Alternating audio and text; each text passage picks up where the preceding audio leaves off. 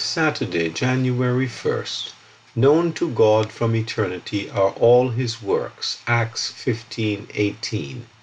At the gate of the year. In December 1939, England was at war.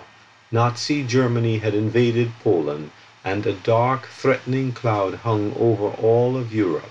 An uncertain future lay before the people. King George VI was looking for inspiration as he was about to address the nation on the radio. 13-year-old Princess Elizabeth gave her father a poem to read just before he addressed the anxious nation.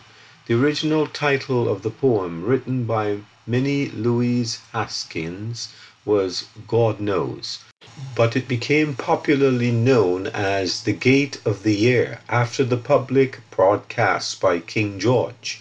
He began his speech with, "A new year is at hand, we cannot tell what it will bring," and then concluded with the poem.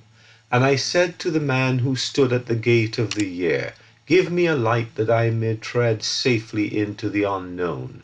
And he replied, 'Go out into the darkness and put your hand into the hand of God.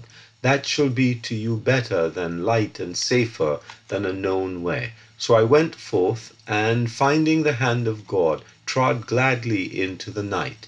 And he led me towards the hills and the breaking of day in the lone east."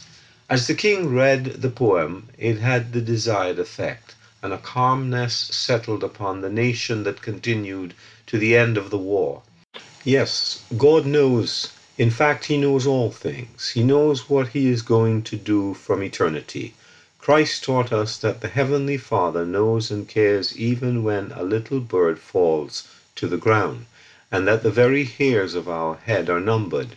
We are of more value than many sparrows. Matthew 10:29-31.